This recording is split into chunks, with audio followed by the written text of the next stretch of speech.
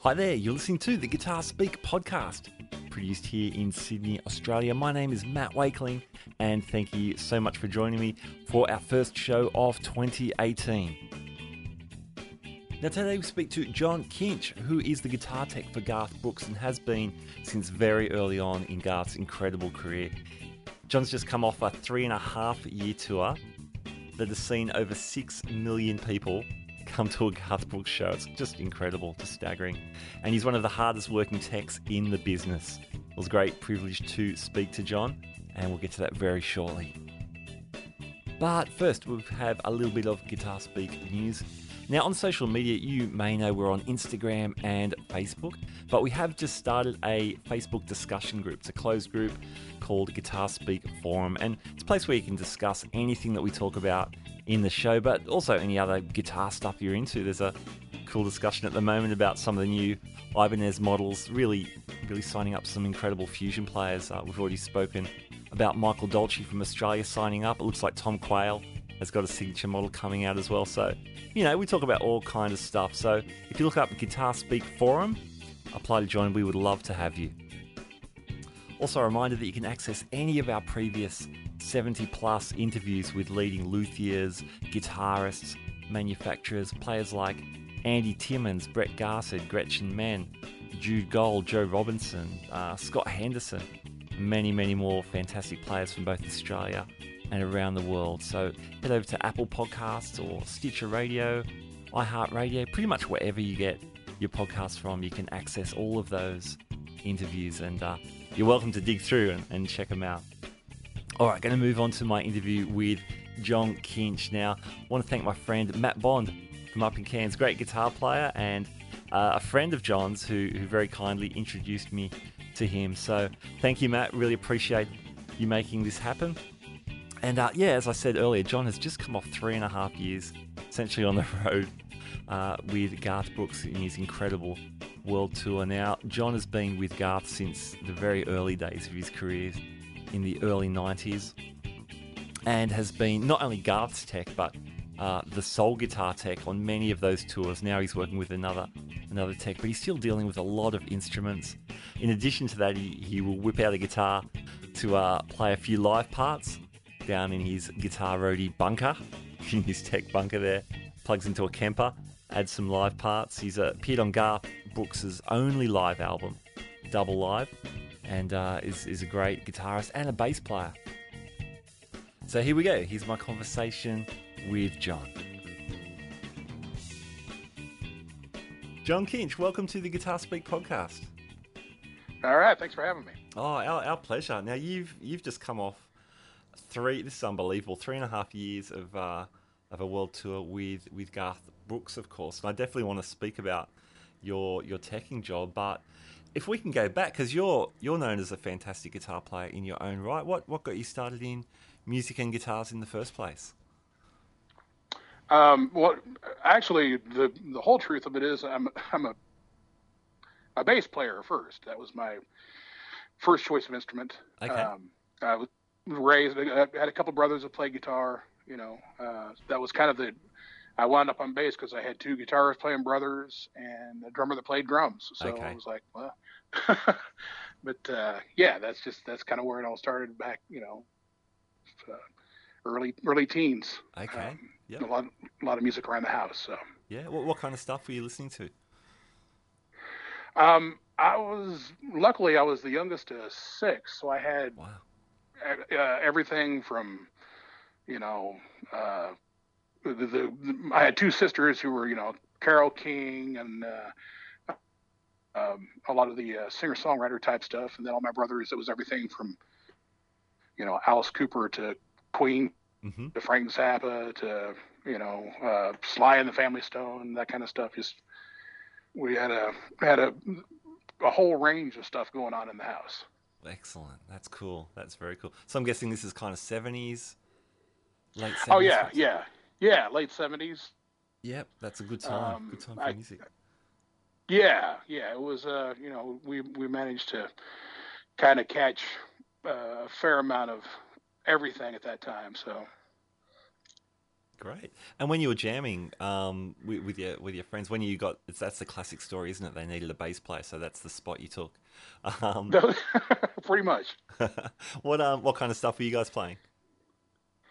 Oh, at that time it started out as um, you know, what's now considered classic rock, I guess. Hmm.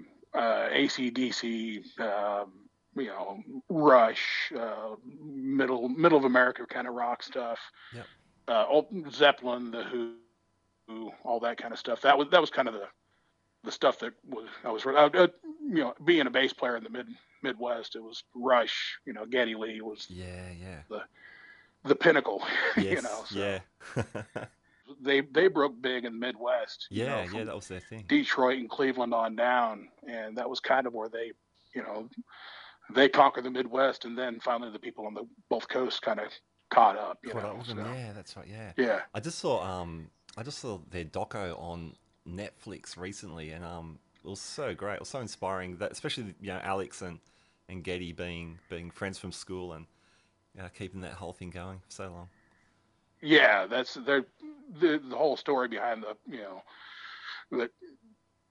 It's kind of one of those. The biggest cult band in the world is kind of the way I feel about it. Uh huh. The fact that they did it for 40 some years with basically the original three guys. Um, yeah, and I'm definitely a fanboy. So That's cool.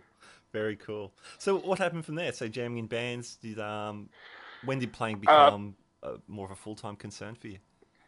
well, pretty much. By the time I got out of high school, when I got into high school, I got involved with like the jazz ensemble. Yep. Uh, you know, uh, got definitely a big dose of theory. Um, Actually, wound up playing some upright in some of the jazz ensemble. Oh, nice. Yeah, so I got rooted in all that stuff.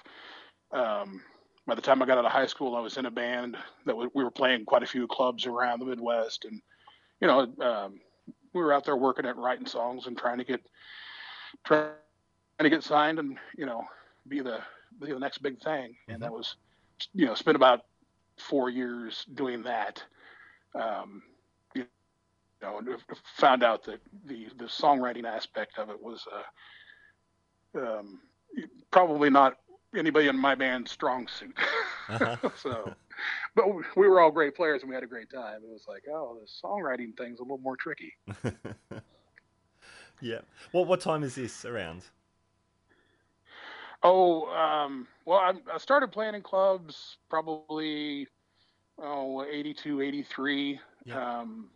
At that time I was going out and kind of doing pickup gigs, playing, kind of blues or rhythm and blues kind of stuff.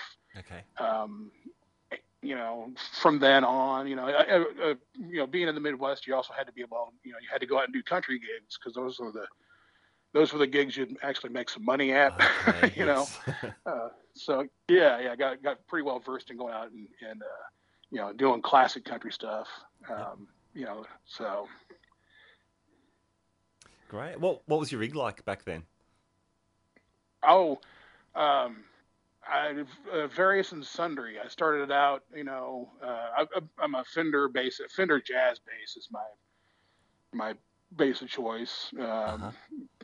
Amp wise, at one point I had like a Yamaha, solid state head and a 215, and went through. At one point I had a Yamaha preamp and biamped into a separate 218 cabinet and 410s, Okay. Yep. Yep. and Yeah, that was half a a truck thing. full of Yeah. stuff. Yeah, that was definitely the 80s thing. Yeah. Um, by 85, I wound up buying a used Ampeg SVT. Uh huh. And once I found that, it was like that's why everybody uses it. Yeah. It's Yeah. it Awesome. just has that thing, and Nice. it's actually still sitting in my garage as we speak. Oh, So really? That's cool. uh, yeah, so Awesome, man. Did you what did you run it through? Did you ever go the 810 way? oh yeah. Actually, when I bought the amp, it came with the original two 810s, Wow. and which was way more than I would ever. Yeah, you're going into a club for 48 people, and you got this, everybody's getting nauseous because of all the low end. But most of the time it was just a single eight, the single 810 in the head. If Yeah. we had a bigger gig or if we were opening for somebody, I'd pull both the cabinets out because it looked cool. Yeah, You know. absolutely. That's very cool. Were you getting into the tech side of things at this stage? Were you like looking after, your own setups or whatever? Yeah, yeah. It was kind of at that time, you just had to. Yeah, there were guys that took care of guitars and whatnot around town and stuff, but for the most part, it couldn't afford to pay anybody to work on any of my stuff. So Sure. yeah, between working on doing maintenance and learning how to do setups and frets and changing pickups and I actually in amongst all that, I wound up buying about half of the PA system. Okay. So building speaker cabinets and setting up PAs and that kind of stuff. Also kind of came along with that. Okay. Back in those days, most of the clubs in the Midwest, they didn't have their own PA. They didn't have their Okay. own lights and that kind of stuff. So Yep. we would carry everything. Yep. So Yeah. Wow. And what was your background with this? Like, did you just teach yourself? Did you do any courses, or was there anyone that you, helped you along? oh, there was a couple of guys. There was a local music store here in Topeka called Steam Music. Don, the guy that owned the place, he was always pretty cool about he knew we were all broke, but if we needed some some extra strings or whatever, he would kind of float us. Yep. Another guy, Joe Green, who worked for Don, it was kind of a I mean, we didn't call it networking at the time, but that's what it was Sure. it was, you could find somebody that would know how to, oh, you know how to do this. Well, here, I'll do this. And we learn off each other. And there were, I don't know if you're familiar with the band Kansas. Yeah. Yeah. They were from Topeka, so they kind of cut a wide swath, and Yep. there's a lot of guys 5-10 years older than me that had worked with them and whatnot. And you could kind of, pick up. There weren't any schools, at least around here at the time, Sure. as far as like, so it was all kind of on the job training. Yep. Very cool. Very cool. Do you remember moving into tech work? I assume like you're playing at the same time as all of this stuff is happening. Um, did you have a first kind of tech gig that popped up? Well, really, the PA side of the stuff was what kind of opened up for me. Okay. I was playing and taking care of guitars and whatnot, but we started playing in Wichita, Kansas, and there was a guy named John McBride Hmm. who had a PA company called MD Systems, and it was one of those things where he had some gear at one of the clubs we played at. We rented some gear from him and got hooked up with him, and then I wound up kind of working with him. Dan Hines, who was actually a friend of mine, who was our club band sound guy. We both kind of wound up working for John. Okay. And we when we were off from the band, we would go down to Wichita and we'd go out and do regional sound gigs. Yeah. Everything from uh, Bobby Brown to Clint Black or whoever was coming through. Uh-huh. Wow. Cool. Um, Great. And so by the late sort of 80s, Garth was starting to hit. How did you hook up with Garth? well, that was he came through. We were all working for MD Systems, and he came through actually opening for Clint Black. Okay. I did half a dozen shows. His first record was just getting ready to come out. Yep. So we were doing the shows for Clint, but Garth was the opening act, and he got hooked up. Dan got hooked up with him. I was still doing my band things, so I was still trying to kind of get a record deal and that kind of stuff. Yep. So Garth offered the gig to Dan, and Dan kind of took it. I mean, literally like got in a van that night. But there was we were all kind of seeing the country thing was kind of starting to blow up, and Yep. we were seeing a lot of country acts coming through, and so Dan kind of wound up relocating to Nashville. I think I was probably 89, late 89, somewhere in there. Okay. Yep. And then John, who was married to Martina McBride, who's now, the world-known country singer, she was trying to get a record deal also, so they wound up moving to Nashville along that same time, so that Martina could work on getting a country record label deal, and yeah. So yeah, it was just kind of a little pipeline through the PA company. Okay, sure. And when did the job for you come about then? Well, I wound up going down to Nashville towards the end of 1990 Okay. and Yep. working for a couple of weeks.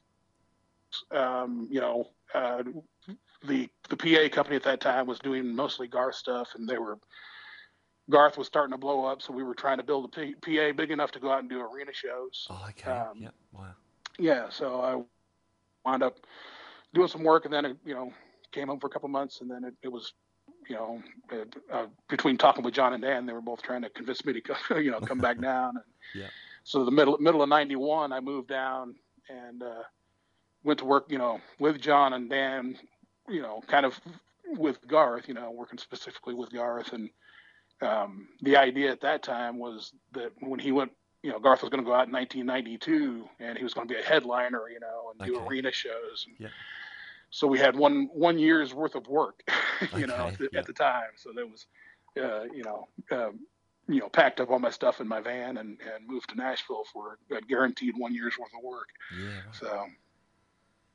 Wow. So there you go. What was Nashville like around then? Like, I've got friends who live there now, and there's talk about current Nashville versus older Nashville. What was Nashville like in the early '90s?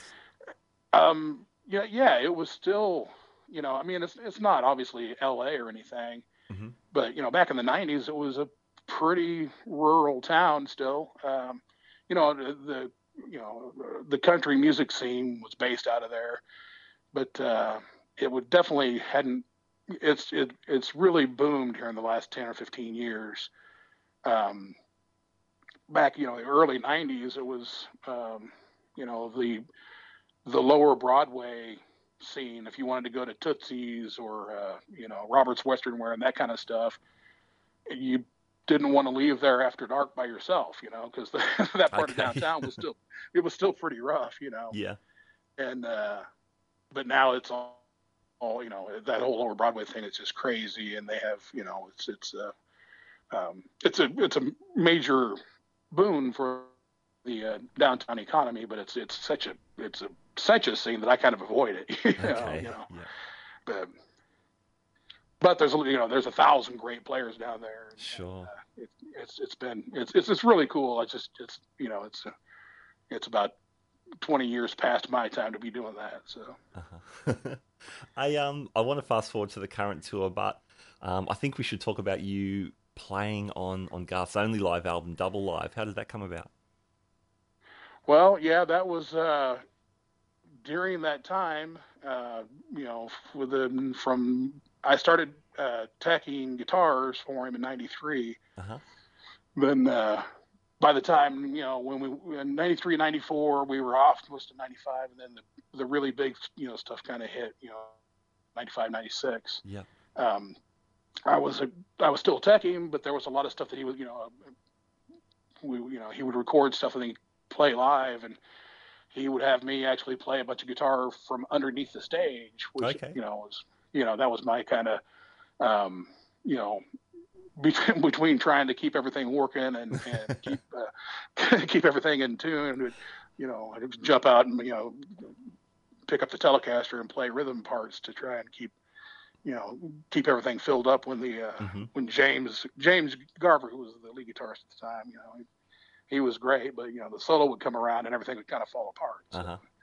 So I was kind of the de facto rhythm guitar player / tech at the time. Okay. So I'm just picturing you, in your guitar tech pit, just grabbing a guitar and wailing some rhythm for a few tunes, and then restringing something. Or sure, yeah, oh yeah, sure. That's cool. I did. I played guitar on a bunch of tunes. I played some keyboard parts. Okay. I was at one point I was playing tambourine. So okay. Which I was not a tambourine player by any stretch of the imagination, but I think Garth enjoyed it because it made me look funny. Filling all the gaps. That's awesome. Pretty much, yeah. That's kind of how that's kind of how our campus, where Garth's camp has always been, is that at any given time, it's oh, you're a lighting guy. Well, you got to help out selling T-shirts or whatever. Yeah, It's yeah, just it's always been that do whatever it takes at whatever moment to make it happen. So yeah. Well, it sounds like you're there pretty much from the ground up to build an incredible career, but also an incredible team of people.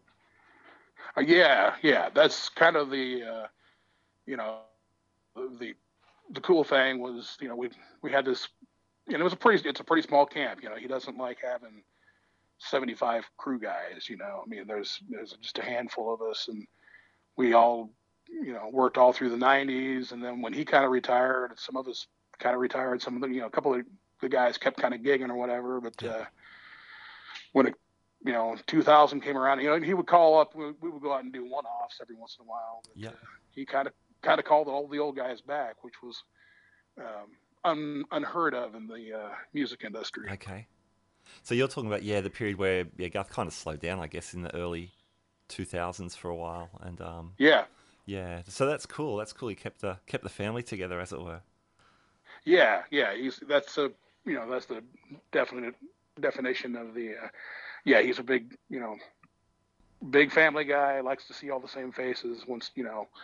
Um, he's kind of the opposite of some of the other kind of legacy or heritage acts that have Okay. gotten to that. They just all I want to do is make sure that my microphone works when I get on stage. That's Yeah, all sure. Yeah. so but Oh, that's really cool. That's really cool. I love that. Hey, in around '96, Takamine released the Garth Brooks signature guitar. Were you privy to any of the discussions about that model being produced? yeah, we had Garth was the one that basically kind of came up with the idea. um, we had been using he had been a Takamine guy since early on. Hmm. Basically through Steve Warner was kind of the first big talk guy in Okay. Nashville. Yep. Yep. Yeah. I remember that. And I remember the ads with yeah, him. Yeah. sure, yeah, yeah. Steve's just a ridiculous. I mean, he's Yes. such a good player and the nicest guy on the face of the earth. So. But yeah, Steve kind of hooked up Garth with Dave Vincent, and you know, at early '90s we were using the EN10s and the EN15s, and then Yep. there was kind of some talk about the signature. They wanted to do a Garth model, and so Garth wanted to change it up a little bit. So he was the one that came up with the idea of the sound hole design, and it took a couple of tries, Hmm. a couple of prototypes, but they, actually when we kind of got it narrowed down to the one particular prototype, and we were getting ready to start the tour, March of '96 or whatever it was, and we were waiting and waiting for these guitars to come in from Japan. Hmm. And at the time, I still had a batch of the 15s that in case the new ones didn't come in. And literally the day before we put everything in the truck to go to Atlanta, we wound up getting 4 of them in. Dave Vincent came, running into the warehouse with a couple of guitar cases, and he's like, "Oh, they finally came in." So, Wow. yeah, so Awesome. Very cool. Now, if we fast forward to now really. So as we said at the start, you're on a few weeks break after being part of this incredible Garth Brooks tour, 3.5 years. I've read something like 6.4 million tickets sold for this yeah, last world tour. yeah. That's incredible. What's a day in the life of a tech on a tour of that magnitude like? I can't even imagine.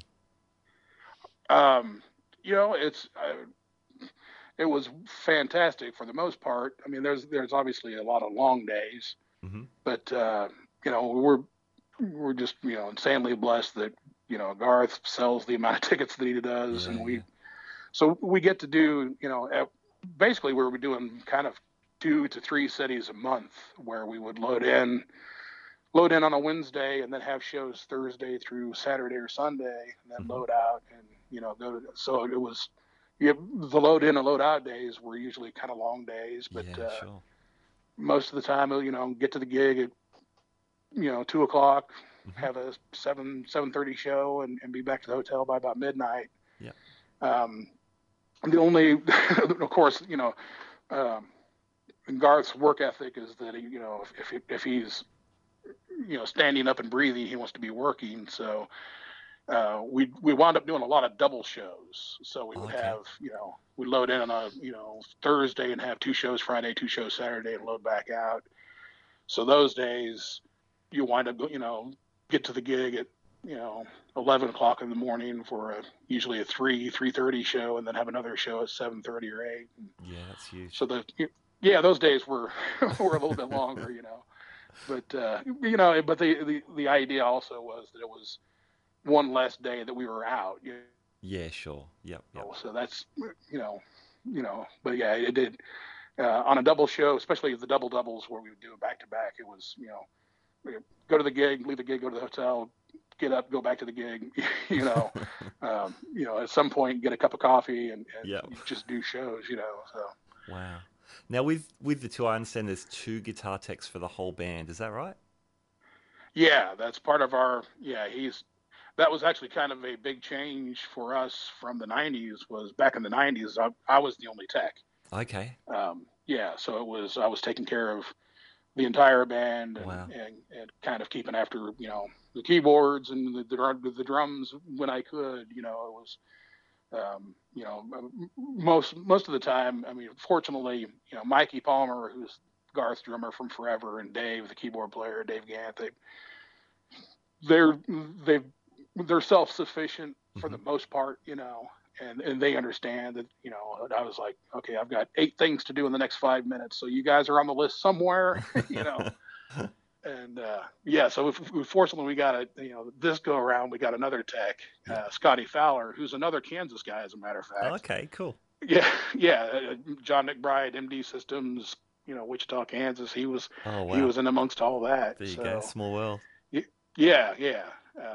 He was in Nashville. He was working with Miranda Lambert for a couple of years. And then when our thing kind of started coming back around, Garth was kind of asking about getting another tech, and Scotty's name came up actually through John, and so it's like, oh yeah, well, obviously he's part of the camp, even though he wasn't really part of our camp back in the '90s, but he's definitely in the same vein as everybody else. So great. And how do you divide up the responsibilities? Basically, we just kind of, I work stage right, he works stage left. And I having taken care of Garth back in the '90s, I'm kind of, that was kind of my first priority was Garth, and then Johnny, who was the lead guitar player on this go around, and then Jimmy Mattingly is also stage right, so I kind of keep track of those 3 guys mostly. Okay. Yep. So Scotty kind of, he would work stage left. He'd take care of Bruce and Mark Greenwood. And he jumped in on the drums. I don't know if you've seen the gigantic drum orb that we had this time around. Yeah, it's crazy. But yeah, so that was kind of Scotty's. He would come in the morning, and that was kind of nice for me, because I was not a drum tech by any means, but I did what I could because I had to, but Scotty definitely jumped in and wrestled that thing. So it was wonderful. So. Wow. So on your side of the stage, how many instruments would you be looking after? Because I know it's not just the acoustics and electrics. There's mandolins and all sorts of things. Yeah. We got, Jimmy has, at any given time, 3 or 4 fiddles. Dave also plays fiddle on one tune. We got, Amanda. We got Amanda cello. I always like basically the breakdown for during a show. I always have 3 acoustics that are ready to go for Garth. Yeah. And then Jimmy has an acoustic and a spare. Johnny has 4 or 5 guitars. Then I have the 2 guitars that I would play during the show. And there was, we always had spares and backups in the trunk. So it was roughly about 15 guitars stage right. Okay. Stage left, Scotty had probably 10 at any given time. A couple of basses for Mark, and then Bruce mainly played steel, but he also played electric guitar, and then he also played slide, kind of a lap steel kind of thing. Oh yeah, yep. So yeah, so it was a fair amount of a fair amount of, and I mean, nothing crazy, nothing, I have a friend of mine that works for Cheap Trick, and Rick Nielsen has, 3 dozen guitars just for him, Yes. whatever. Yeah. How often are you doing restrings? Does that depend on the guitarist on their preference or? Yeah, yeah. For Garth, I kind of have like the number one. I'll set up a batch of guitars and I'll kind of pick out which will be the number one and then kind of a number two. But Okay. I have fresh strings on his guitar for every show Yep. because he just he just beats them to He death. goes hard, yeah. Yeah, yeah. Like I'll keep him on fresh strings for every show. Jimmy on his acoustics, I usually get 2 shows out of a set of strings. Yep.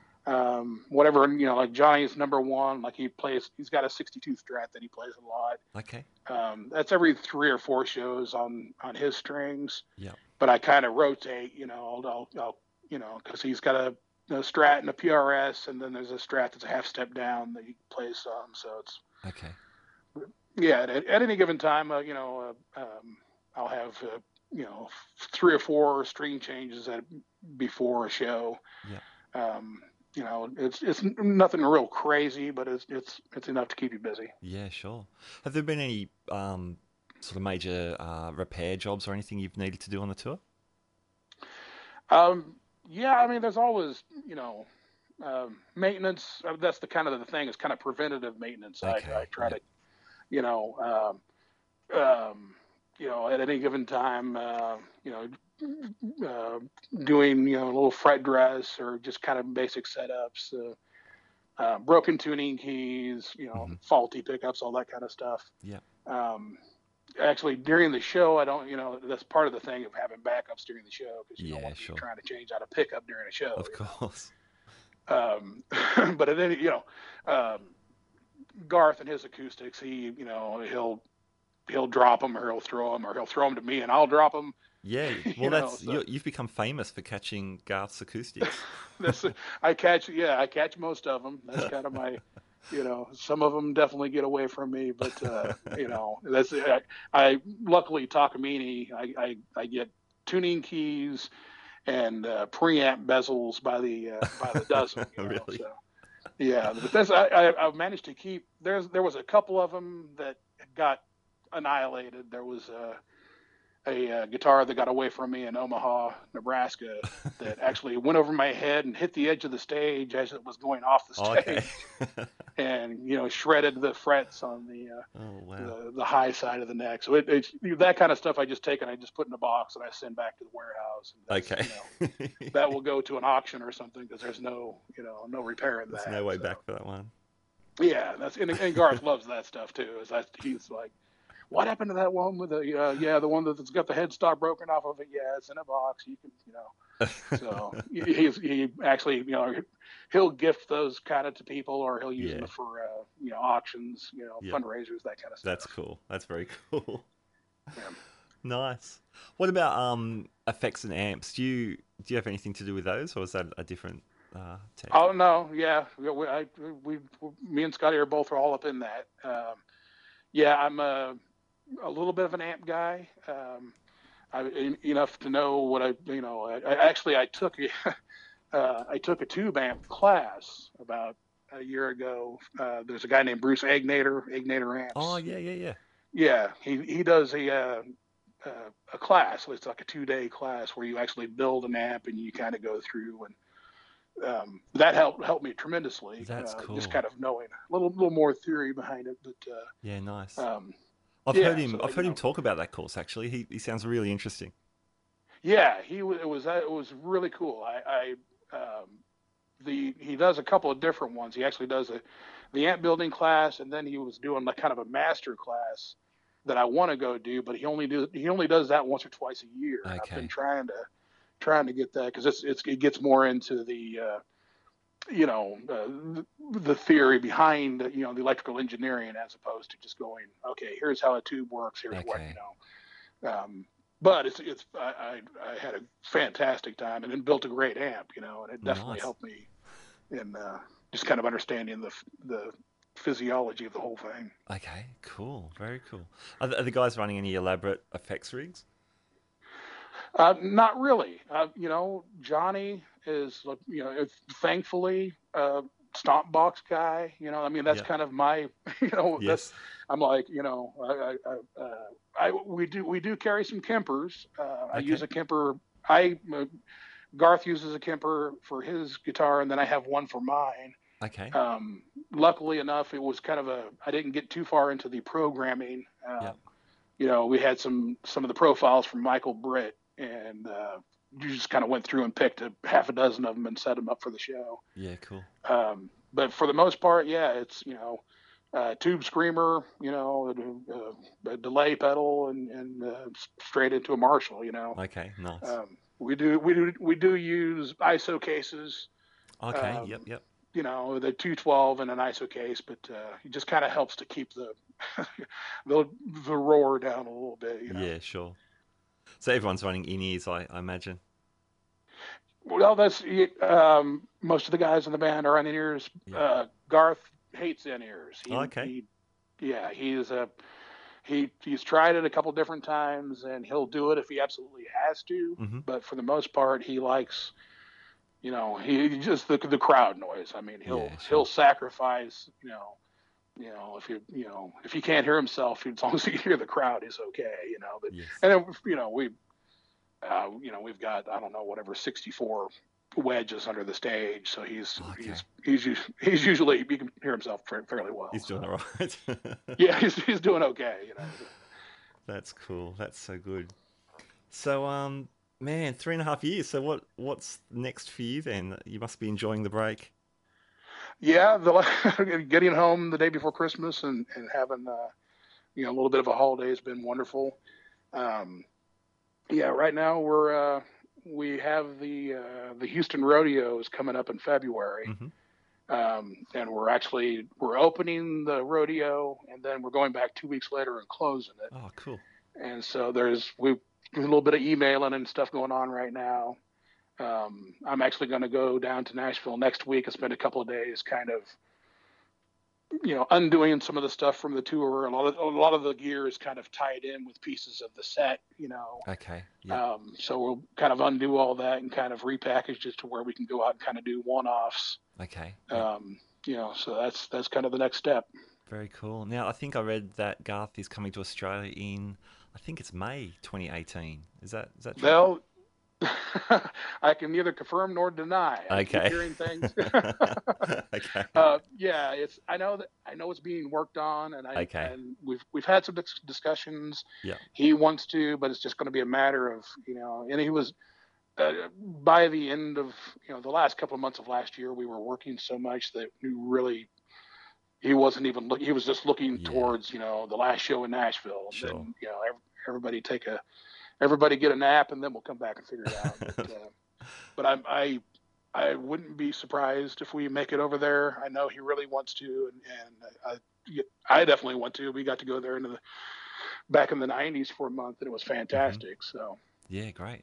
Well, we would love to see you, and there's plenty of fans down under that would be very excited about that show if that comes about. Yeah. I mean, it was a shocker to us, or at least to me.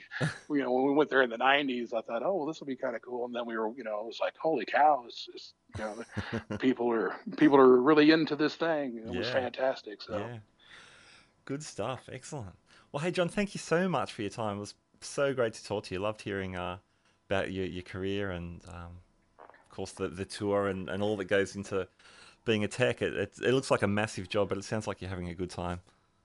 Oh yeah. I mean, it's it beats working for a living. That's kind of I mean, I've been fortunate enough to I've done a couple of real jobs, and that doesn't compare anything to stringing some guitars and staying up late and hanging out with guys I've known for 30 years. So that's great. That's so good. Excellent. Well, hey, enjoy your break, and hopefully we'll see you later this year if all things work out. Yeah, sounds good. Yeah, if we're down under, look me up, and I'll give you a nickel tour. We'll get to see all the fun toys that we carry around. Oh, I would love that. That's awesome. Cool, man. Hey, thanks, John. Really, really appreciate it. And yeah, Sure. That's awesome, man. That's so good. So fun talking to you. Yeah, good to talk to you, and take care. We'll hopefully see you soon. All right, there you go. My conversation with John Kinch, guitar tech to Garth Brooks and the Garth Brooks Band, hopefully coming to Australia later in 2018. Man, I love talking to John. What a humble, yet very hardworking and obviously very talented man. So really enjoyed that. If you enjoyed the episode, why not share it throughout your social networks or however you do that kind of stuff. We appreciate that because it helps us get the word out for the podcast. Hey, thank you so much for joining me. At the end of 2017, I posted some collages up on Instagram with all the guests we had over the year, and it was amazing just looking back at some of the fantastic things we got to do. So thank you for being a listener. Without you guys, we wouldn't have a show. So thank you for making it all happen. If you've got any comments or feedback on the show, I always love to hear that. So you can drop that off at the Facebook group or the Facebook page, or send me an email at guitarspeakpodcast@gmail.com. Again, would love to hear from you in any kind of form. All right, I'm going to get out of here. My name is Matt Wakeling. Thank you for joining me on the Guitar Speak podcast. There's lots of great stuff to come in 2018, and we'll catch you next time. Bye.